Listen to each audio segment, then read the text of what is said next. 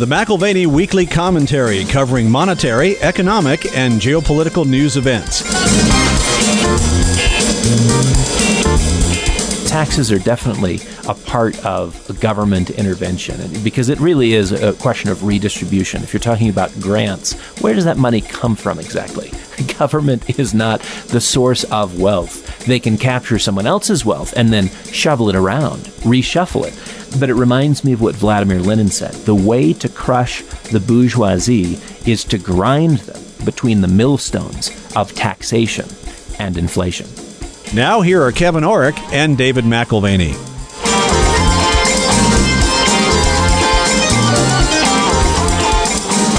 Welcome to the McIlvaney Weekly Commentary. I'm Kevin Orrick along with David McIlvaney. Years ago, Rick Moranis was in an entertaining movie called Honey, I Shrunk the Kids. And, I've been looking at these inflation numbers, Dave, and even though I know my wife is complaining about what we're paying extra at the grocery store, Jay Powell and these guys, the BLS, the Bureau of Labor Statistics, have been saying, oh, no, don't worry about it. So I think there should be a new movie, Honey, I Shrunk the Box, because they're either going to hide inflation by shrinking boxes or they're going to, maybe it's Honey, I Shrunk the Inflation statistic. Well, we're surprised when commentators look at the inflation statistics and don't mention the various changes and measurements that have occurred throughout the years. It's something like 30 different revisions over the last 20 years. And it takes me back to philosophy, as many things often do. Everything takes you to philosophy. That was your major. Well, so you've got these various theories of truth. Identity theory, correspondence theory, coherence theory, and some of them date back to ancient Greece and Rome, and some of them are more contemporary discussions on how you determine something to be true. We had this red-hot reading on inflation last week, and this is even with the unrealistically low inputs used to craft the numbers, right? So the all items index increased 5%. Before your seasonal adjustments, which was the largest 12-month increase since August of 2008. And so we've got 5% now. It was 5.4% back in August of 2008. To cap or to tame the figure, the BLS bean counters factor in a variety of numbers which bring it on down. Shelter costs and food prices, they increased 2.2%. So, Honey, I shrunk from 5.4% to 2.2.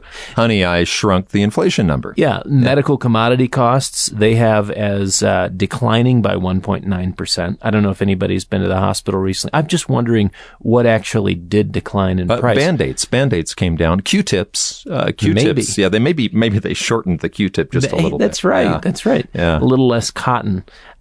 So rent, you'll be heartened to know.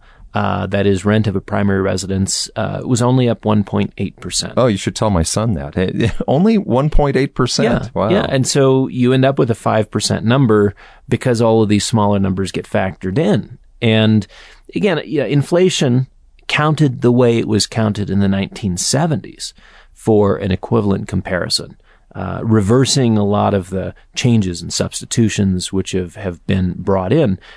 We've got double-digit inflation this year, counted so as it was in the 70s. Let me get this right, because I remember the 70s. I remember them well. And, the way they fought inflation back in the 1970s, which it got to be very high, but they made these buttons for everybody that said win, big W, big I, big N, and it said whip inflation now. Now, that was Alan Greenspan. Alan Greenspan was with the Treasury back then. And that was Alan Greenspan's idea, I believe, was to whip inflation now. And what it is it was just a way of encouraging or persuading people to ignore the fact that things are costing more and please don't raise prices. That would be unpatriotic. Yeah, so now you've got the exclusions and the changes which have been made. They've conveniently allowed for both the headline and the core numbers to be minimized. So we wonder if the Federal Reserve's, when you look at them, they've got this sort of self-assured attitude on being able to control inflation. We wonder if it fits the old mold of perception management. Right. Whip inflation now. Yeah. Statistical chicanery, really. Rather than true inflation fighting tools, it's something of a different nature. If you can define a word or shift its meaning, can't you manage perceptions and thus manage expectations? Perhaps. However, when you encounter economic realities, this is, what you encounter day in and day out as you pay the bills, as you engage with the world around you. This is what brings correspondence theory to mind. Correspondence theory, does a proposition correspond to the facts? Isn't it funny that there's even a name for that? I thought that was life. Doesn't a proposition need to correspond to the facts? Yeah, well, this is why philosophy sometimes frustrates people, because it goes beyond the obvious, right? Sometimes to the absurd. But, as consumers, we can clearly say that our direct experience of rising costs is different than that of the BLS bean counter in very significant ways. We could say that the numeric facts in the world around us are consistent with higher readings of inflation. And that if you're talking about the BLS sausage machine, again, you're talking about very curious ingredients. What, in fact, do they put into that inflation statistic? We'd have to say that even with their creative and curious ingredients, you end up with the highest readings for core CPI since 1992. If you're looking at month-over-month numbers, year-over-year numbers, again, those numbers still, as low as they are, as surprisingly high as they were, 5%, nobody wanted that. But again, they don't correspond with reality. They're not true. They're false claims if you're using that idea of the correspondence theory of truth. Okay, so correspondence theory means that the facts have to match the proposition, or the proposition the facts, right? But we live in a day and age where you can identify with something that's really not correspondent to the fact. And I'm wondering, you were talking about BLS has some curious ingredients. I'm wondering if they've got ingredients that possibly identify with falling prices, even though the prices have been rising. I wonder too, Dave, in all seriousness, Social Security. There's a lot of people on retirement Social Security. And if the BLS continues to lie, maybe identify with lower inflation, they don't have to adjust the cost of living for the people who need it the most, which are the retired. Yeah, well, again, this is sausage making. We don't exactly know what goes in, but we know what comes out. And you really don't want to know what the process is. Now, the BLS provides the fodder necessary for the Fed to fight inflation. And the fight is really one of social reconstruction. There was an author, the last name of Berger, wrote a book called The Social Construction of Reality back in the 80s. Very important from a philosophical and sociological standpoint. But a social reconstruction of reality, again, not corresponding with the facts. The fodder postulated is false. So a logician like Bertrand Russell is going to say, this is irrelevant. This is not working. Well, and in fact, Bertrand Russell was an early champion. If you go back to the early teens, he was an early champion of the correspondence theory of truth. But yeah, he would scoff. If you were Ben Bernanke, you might be in more of a celebratory mood. What about Jay Powell, though? I mean, that's the current, perception manager? I think he would hold fast to the truth that inflation is rising, but he would frame it as transitory and contextualize it with a 2020 pandemic base comparison. And this is where they get a lot of latitude. The base effect, they would say, exaggerates the numbers, thus properly understood. In Powell's view, the concerns over inflation, although the number is higher, the concerns over inflation are overdone. Now whip inflation. Just rearrange the letters. Not whip inflation now, but now whip inflation. Yeah. But again, you're dealing with a social reconstruction. Alternatively, we would suggest that 2020 is not the year to use for contextualizing inflation. Since Powell and the Fed like to dismiss on the basis of base effects, I would suggest we jump on that point. And it's really dangerous, in my opinion, for them to suggest this is the trans community, the trans inflation community, the transitory inflation community, to reference base effects, because it points to a more relevant time frame. And again, these are base years even further back in time. And the reality that's exposed when you look at the long-term impacts on purchasing power, which are largely obscured by month-over-month changes or year-over-year comparisons. Well, you've brought up in the past, okay, we've gone through some major changes, not only in our monetary value and how we look at money. Look at the last, little over a century. I mean, 1913, the Federal Reserve Act. Actually, the income taxes came out at the same time. 1933, the devaluation of the dollar and the confiscation of gold. 1944, that was Bretton Woods, right? 1971, they broke the Bretton Woods Agreement and they took us off the gold standard. What's happened to the dollar through those years? What if we actually used 1913 as a base date? Yeah, and in fairness, they took us off, 71, they took us off a quasi-gold standard. Right, true. Which had already been, we don't want to get into the details, but had already been shifted in 22 at the Conference of Genoa. 1913, 1933, 1944, 1971, very significant dates. And we'd be aghast if all the inflation numbers used any of those as a base year, because then all of a sudden you would see high drama. Of course, you can see those years as the transition years from the old money system to a new money system. And of course, the argument for, if you're talking to economists, is, this latent new growth potential in terms of GDP. But what I see in each of those years is also of embryonic significance for the story of inflation and the growth numbers, which do in fact correspond to facts and reality. Okay, so let's look at 1913. Okay, in 1913, an ounce of gold or a $20 bill were the same. Right now, that ounce of gold, the ounce of gold still buys the same amount of bread, but the $20 bill, it takes, 95 $20 bills? Back then, a $20 bill and 1 ounce of gold were equal. Today, a $20 gold piece, 1 ounce of gold, it takes almost 100 times the $20 bills to buy it. Right. So your chief mandate is price stability. Roll the clock back to 1913, the creation of the Federal Reserve. The currency that you manage, again, price stability, has lost 98% of its value. You really don't want to be tied to a correspondence theory of truth where the facts matter. You want the latitude to free yourself. In this case, free your organization from the constraints of objectivity. Yeah. And this is a current social trend. Of course, we want to be free from the constraints of objectivity. Freely choose what goes into your burrito. I say burrito because, Chipotle just this last week increased their prices, depending on the menu items between 1.5% and 4% in the week. And they've got expectations of more price increases to follow before year end.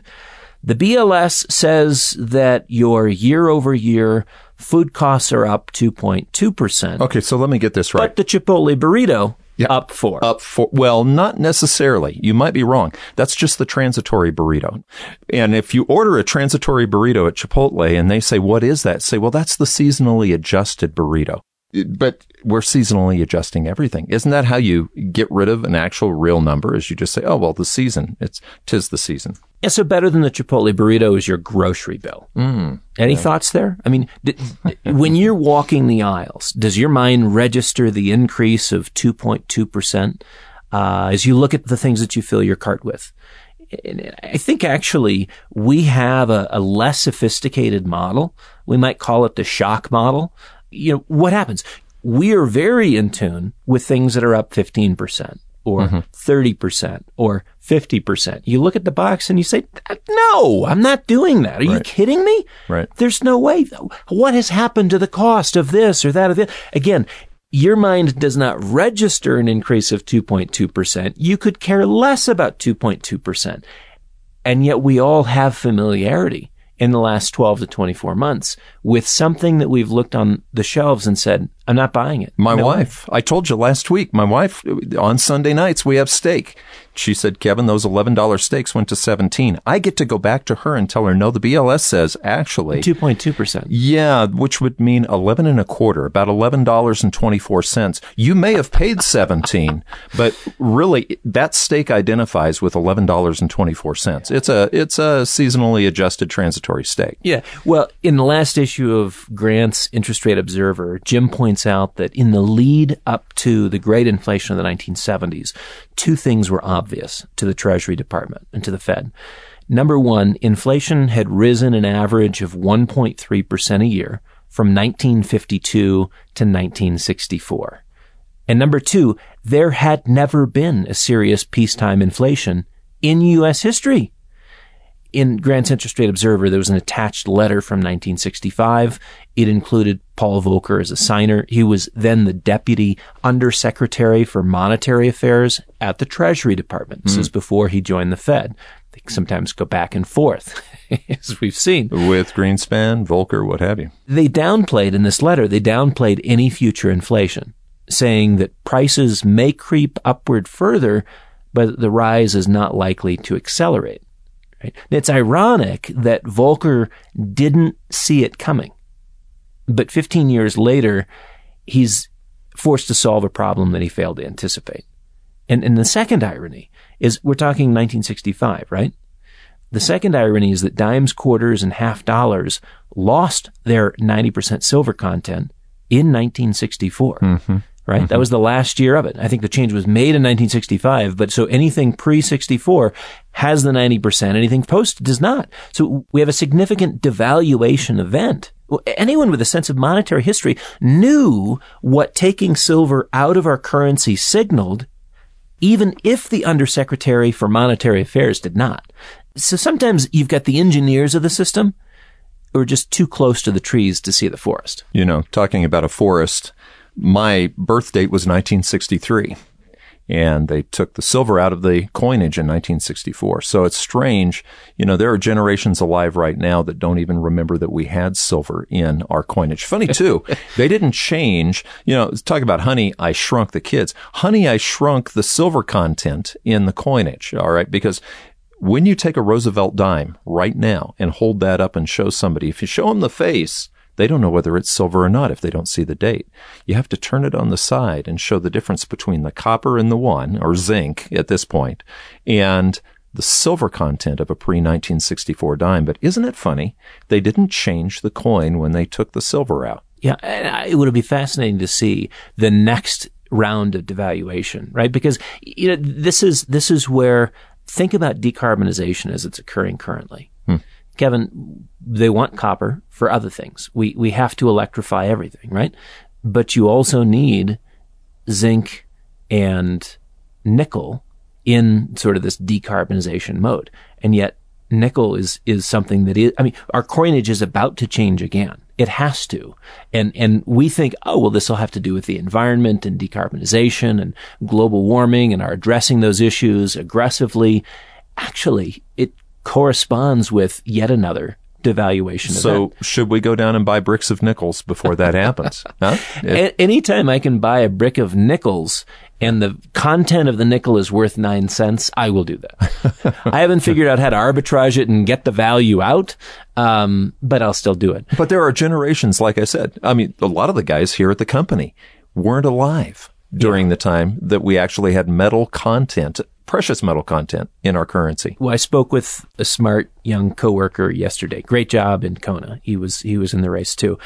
And tongue in cheek, I said something like, you were probably in the 3rd grade during the global financial crisis. And I was wrong. He said, no, I was in the 4th grade. I thought back, okay, so the only catastrophe that occurred in my 4th grade year wasn't a global financial crisis. The Challenger blew up. I remember that, yeah. 2,000 miles an hour, very high altitude, even after only 73 seconds of flight. Brittle O-rings matter. Devil's in the details, as they say. And you might say something similar about the sprites at the BLS. The devil's in the details. Small details don't matter until they do. Well, let me ask you a detail then. What would inflation be if we were measuring like when I was a teenager in the 1970s? What would it be right now if we just used that measuring block? Well, and again, this coworker of mine recognizing that 1913 is too far back for hardly anyone to reference today from direct experience. Yeah, my coworker is reminded that even the 1970s stretches back to a period that to some seems prehistoric. Nevertheless, inflation measured by those 1970s models, they're solidly double-digit today. Wow. Solidly double-digit. For another blast from the past, the U.S. monetary base, going back to the 70s, didn't even double for the early 70s inflation to catch fire. Then the rate of inflation did continue to expand. Obviously, Volcker didn't anticipate it. It continued to expand into the end of that decade, giving us the worst increase in prices since the Civil War. Have you seen what the U.S. monetary base has done over the past decade? Well, you've talked about it. You've talked about what the monetary base, it's like water sitting behind the Hoover Dam. It's we're just up about, waiting for velocity. We're about sixfold higher than we were 10, 12 years ago. So, inflation is a bigger deal than many economists assume. And that's a proposition that corresponds with reality. The reality of the monetary base doubling in the last 2 years, after previously tripling immediately following the global financial crisis, has yet to be fully factored into our direct experience of inflation. But it's one of the reasons why hard assets make so much sense in the years ahead. You talk about hard assets and, you're not saying put 100% into gold. When we talk to our clients, we draw a triangle. The base, the bottom third is gold and silver. Yes, that's that $20 gold piece versus the $20 bill. The other two sides, they take into account stocks, bonds, and cash. So, if you just at first pour that foundation, you really have protected the rest of the portfolio. Yeah. And our approach is to, on the asset management side, look at infrastructure, look at global natural resources, look at precious metals mining companies, and look at real estate. And it's interesting, right now we've got pension funds and insurance companies and private equity groups that are going after single-family housing. Isn't that amazing? And competing directly with young married couples for their first-time home. Prices are going higher and higher, in part because you're competing with institutional capital, right? And so you have the same trend. It's not as if we're the only people seeing that real things matter in the context of rising inflation. So yes, to the most basic forms of money. Gold and silver as a hard asset base in a portfolio? Absolutely. And yes, to companies that find the basis of their value proposition in the ownership and production of hard assets. We've said it before, but your standard equity portfolio, managed as it has been over the last 30 to 40 years, sort of the 60-40 split between stocks and bonds. Mm-hmm. Do you remember when Mark Faber was on the program years ago? And he said, "We're doomed." Yeah. Well, the 60-40 stock bond portfolio is doomed. It's doomed. It's doomed. And if that describes you, you should check the weather report, because just like the Challenger and its O-rings, you may have an O-ring issue. Well, and it's not just David McElvaney. Okay, we're talking Morgan Stanley, Jamie Dimon. These guys are saying, hey, we've got inflation here. Comments last week from Morgan Stanley. This is the biggest paradigm shift in global macro in the past 3 years. The wage share of GDP will start to reverse its 40-year decline. The tide is turning in favor of higher inflation. Second, economic cycles could run hotter but shorter, says Morgan Stanley. And that note on the wage share of GDP suggests a little bit of demand pull inflation as well. So an expanding economy, rising wages, discretionary fiscal spending. We talked about decarbonization a minute ago. Decarbonization, increasing demand for particular technologies, a rapid expanding monetary base. You think we might have too much money chasing too few goods? Again, you're right. We're not the only ones that see it. You've got Morgan Stanley, JP Morgan. CNBC was reporting Jamie Dimon's comments discussing this large cash hoard that JP Morgan Chase has currently, as he was reflecting on inflation. You think, well, how can you do that? Why would you want lots of cash if we're in a period of inflation? Well, Jamie Dimon said, very good chance that inflation is here to stay. You know what happens when the transitory theme on inflation plays out? That's a scary thought, because then people are like, wait a second, this is going to go for a while. And that's when that's your velocity right there, Dave. And this is also your inflationary repricing of assets. Mm-hmm. And inflation is not good for bonds. Everybody knows that. Yeah, but what about stocks? Many people think it is good for stocks. And I'd say yes and no. There's enough no in there to encourage you to keep your powder dry. And in spite of a loss of purchasing power on that liquid position, on your cash, you will have ample opportunity to put it to good use at much lower numbers. Implicit in Jamie Dimon's comments, inflation up, interest rates up, asset prices down. Ergo, stockpiling cash is opportunistic in advance of discounted pricing. So, but stockpiling cash, if you are stockpiling cash and you're earning a little bit of interest, you're still probably earning a negative rate at this point, right? We talk about the Europeans actually accepting nominal negative rates. But what about real rates right now? If we have inflation, you said double-digit inflation using the 1970s number. Let's just use the BLS numbers. Right. And I think this is where, again, I come back to the Summers-Barsky thesis and say, all right, well, there's a point at which interest rates and inflation and the gold story, there's a divergence, and you've got to be cognizant of when that occurs. Yeah. Again, we're dealing with sort of the grass is greener mentality and opportunity cost, et cetera, et cetera.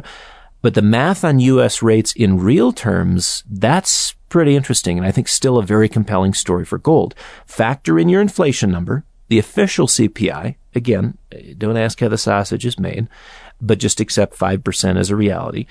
And your 6-month bill is negative 4.97%. Your 10-year note is negative 3.57%. Your 30-year bond is negative 2.83%. There's a lot of activity in the bond market last week. You know, the huge amount of buying, and it was basically sovereigns around the world have been shorted, significant short selling. That short covering had bonds rallying last week in a pretty significant fashion. I saw the Financial Times run an article, and they were discounting inflation. The scare about inflation is over. The bond market is fine. It's like, wait a minute. The dynamic was a massive short position and covering. It had nothing to do with the end of the inflation story. But it's fascinating to see how the news outlets respond in real time to those kinds of things. You know, you bring up Summers-Barsky, and for those who haven't actually read the Summers-Barsky thesis, it just simply says that interest rates need to exceed the inflation rate. You have to be positive. The interest rates that you're being paid on your money have to be positive enough to move somebody away from gold, or if they're negative, people are going to move into gold. So Summers-Barsky is just simply saying, watch the interest rates, watch the inflation to see whether you're buying bonds or gold. Yeah, and we're talking about two academics back in the 80s who punched these numbers together. Larry Summers, who we also know as a participant at Harvard and the Treasury Department and, you know, Council of Economic Advisors for Clinton. This is a guy who's been around the block and is very concerned that inflation is going to surprise on the upside. And the odds are increasing by the day that is the outcome, in Larry's opinion. So that's, again, just to kind of contextualize Summers-Barsky. I think on the basis of his equation and the rates part of that thinking, you still have a strongly bullish case for gold. I mean, strongly bullish. Right. And again, that deals with, as you mentioned, the opportunity cost, the point at which you are positive 5% versus negative 5% on your 6-year T-bill. You say to yourself, why would I sit in gold? It's costing me a decent amount of cash flow. At negative 4.97%, a 6-month T-bill versus sitting in an ounce of gold, I'd sit in an ounce of gold.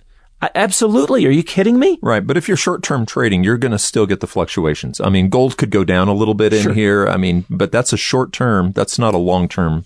That's right. Yeah. So you look at things on a short-term basis and, you know, your daily MACD is turned down. It did so 2 weeks ago. This is, again, just one of the technical measures we look at. 200-day moving average is currently trending lower. Those are not positive trends for gold, but they do define where gold's likely to go in the short term. In the short term, you've got U.S. dollar strength, gold weakness, and in my view, that should provide better entry points for the purchaser of gold. A return to 1800 is possible, and I think that fills your gaps. You know, you've got some gaps about 5% lower. A retest of the 200-day moving average closer to 1840. Retesting the breakout level again, 1840, that might be sufficient, but a move below 1840 puts 1800 in view. And I think a couple of the things that stand out to me here in the last week or two is that silver has been more resilient. Even as gold has given up a little bit of ground, silver's been resilient. The mining shares have been very resilient.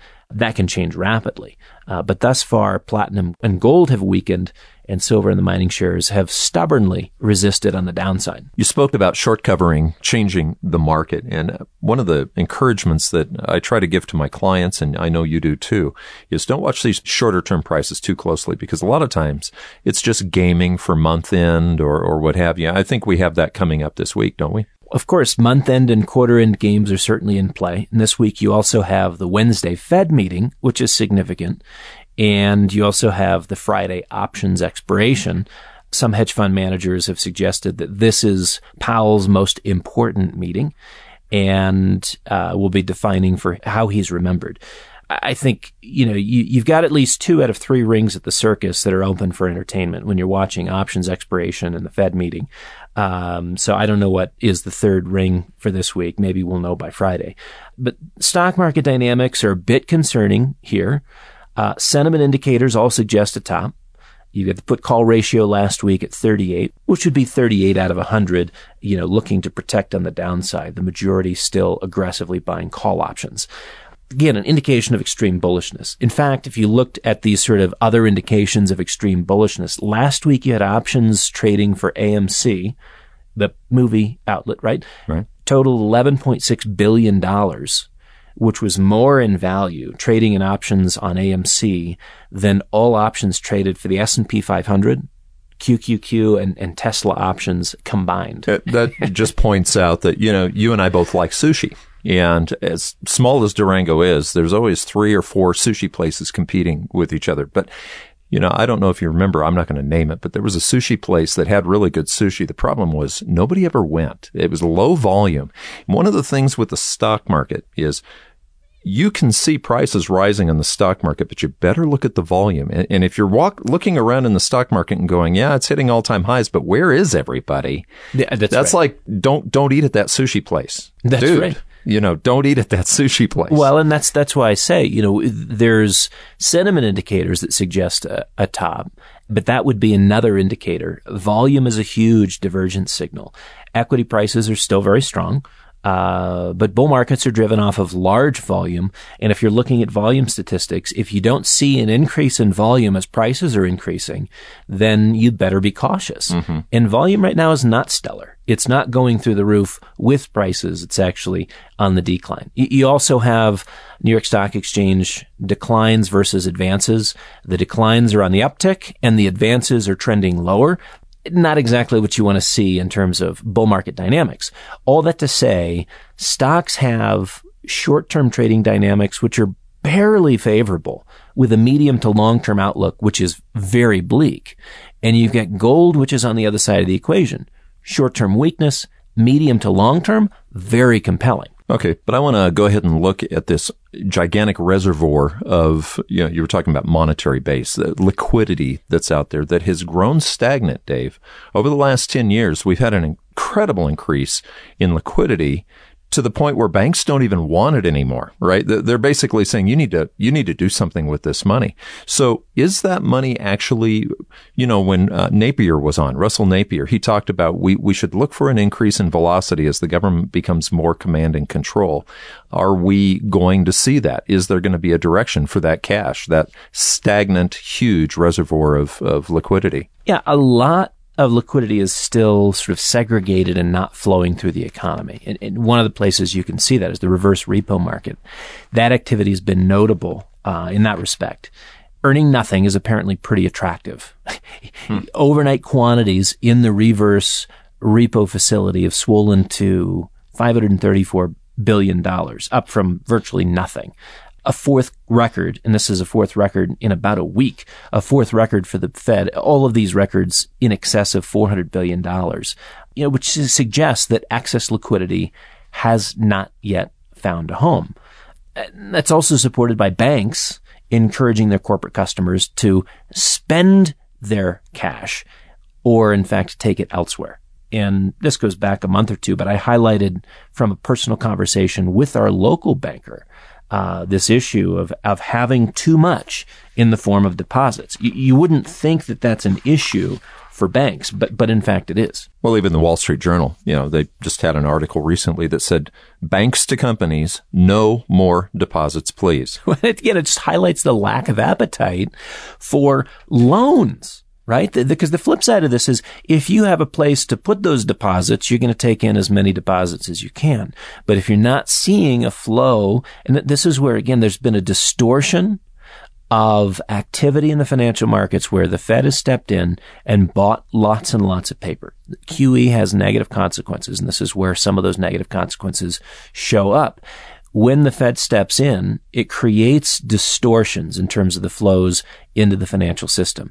A lot more debt financing is occurring outside of the banks, right? Corporations can do a bond offering, and this is a way to raise a lot of money, and it doesn't include banks. Banks need to be able to lend out money, right? Banks make money by borrowing short. That's the deposit side of the equation. And then lending long, making loans that generate income above what the depositor requires. And they do that on a leveraged basis. That's how banks maintain fat profit margins. If you end up with too many deposits and not enough loans, then you've got a shrinkage of margins. Nobody really likes to see that. So you get this anomalous behavior of banks not being interested in bringing in any more deposits. But it's really a story about loans on the other side of the equation. I'm so glad that we got a chance to listen to Russell Napier when you talked to him last month, because we and you have been incredibly suspicious of a coming day when all that huge reservoir of liquidity would start to flow. And Napier said it's coming, with the government moving that money. I'm listening to you talk about banks not wanting any more in the way of deposits. And what came to mind, Dave, expiration date kind of money. When banks are saying, you can't keep your money here anymore, in a way, that's a form of expiration date. That would increase velocity just in and of itself. Well, and again, you think about the dynamic of not having enough of an appetite for loans. People who would ordinarily qualify for a loan are not interested in taking a loan, right? So banks have this issue of excess deposits, in part because they can't find enough qualified people for loans. Then you go back to the conversation we had with Napier, and there is a governmental solution to that. And it is called redistribution, right? And this is where, again, whether it's grants or loans that are guaranteed by the federal government, now all of a sudden banks don't have to find someone who qualifies for the loan. They just have to find somebody who's willing to take the money. And of course, there's risk attached anytime you are lending money. But if the risk is not factored in. No, because the government will back you up if it's the preferred project. And that's what we found in 2005, 6, and 7 in the run up to the mortgage-backed security debacle. You didn't even have to fog a mirror to get a loan. The money was being moved so fast, nobody was checking to see if you qualified. In this case, no one cares to check. You don't have to, because the federal government's going to pick up the losses. And I was reading a Reuters article where Biden, he wants to deal with and narrow what he views as the persistent racial wealth gap, dividing Black, Latino, and white Americans. And what he wants to do is expand federal contracting by 50%. So $100 billion over 5 years, specifically to quote unquote disadvantaged businesses. Then you've got $10 billion of infrastructure plans, which again are going specifically to neighborhoods and places, communities that need to be quote unquote revitalized. So you have preferred projects and guaranteed loans. The banks don't take the risk. Yeah. And I just think, okay, so you've got a community which has been largely abandoned. You want to build landscaped gardens and libraries. $31 billion for minority-owned businesses, $15 billion for competitive grants, reconnecting neighborhoods that have changed dynamically because of the creation of highways. Right? This is like your old Radiator Springs story. If you go back to your kids' movies, I know some of you probably are past that. I'm not quite past that yet. Yeah, when the old superhighway went past the town and nobody came anymore. Right. Well, if you were Radiator Springs, you'd be in line for $15 billion in grants. Wow. Of course, you have to be a minority neighborhood on the wrong side of the highway. What about a sushi restaurant that doesn't have too much traffic? Maybe they would get a specialized loan. Flower boxes outside of the building anyways. Okay. What I'm saying is you've got to gin up the flow of money through banks, and you can do it through commercial banks. But banks are saying, we can't find anyone with the appetite for the loan and that meets our loan criteria. And the only way we're going to change our loan criteria is if you change our risk, where you basically take on and subsidize the risk implicit to the loan. And that was Napier's point. And that's exactly what Biden is talking about. And that's what this Reuters article was specifically on. Racial disparities persist over generations, so we're going to solve that. We're going to increase household net worth by making sure that everyone gets a home. And of course, first thing that comes to mind is, are you aware that buying a home usually is associated with debt? How many people do you want to saddle with loans? I understand the long-term benefits of home ownership are there, and community stabilization, and there's two sides to the story, I guess is what I'm saying. I just can't believe that we've got these dynamics playing out where the banks are saying we have so much money, we're just going to store it with the Fed. We can't take any more deposits because there's no demand for loans. And the governmental solution, the fiscal solution, is to say, don't worry about it. We'll take the first loss. Okay, so reading the Reuters headline, Biden eyes grants, federal purchasing to narrow racial wealth, home ownership gaps. Gosh, this reminds me of the 3 steps you were talking about before that Rogoff was talking about. Innovate, regulate, appropriate. Taxes sound like they're coming. Well, taxes are definitely a part of a government intervention because it really is a question of redistribution. If you're talking about grants, where does that money come from exactly? Government is not the source of wealth. They can capture someone else's wealth and then shovel it around, reshuffle it. But it reminds me of what Vladimir Lenin said. The way to crush the bourgeoisie is to grind them between the millstones of taxation and inflation. You've been listening to the McAlvany Weekly Commentary. I'm Kevin Orrick along with David McAlvany. You can find us at McAlvany.com, McAlvany.com, and you can call us at 800-525-9556. This has been the McAlvany Weekly Commentary. The views expressed should not be considered to be a solicitation or a recommendation for your investment portfolio. You should consult a professional financial advisor to assess your suitability for risk and investment. Join us again next week for a new edition of the McAlvany Weekly Commentary.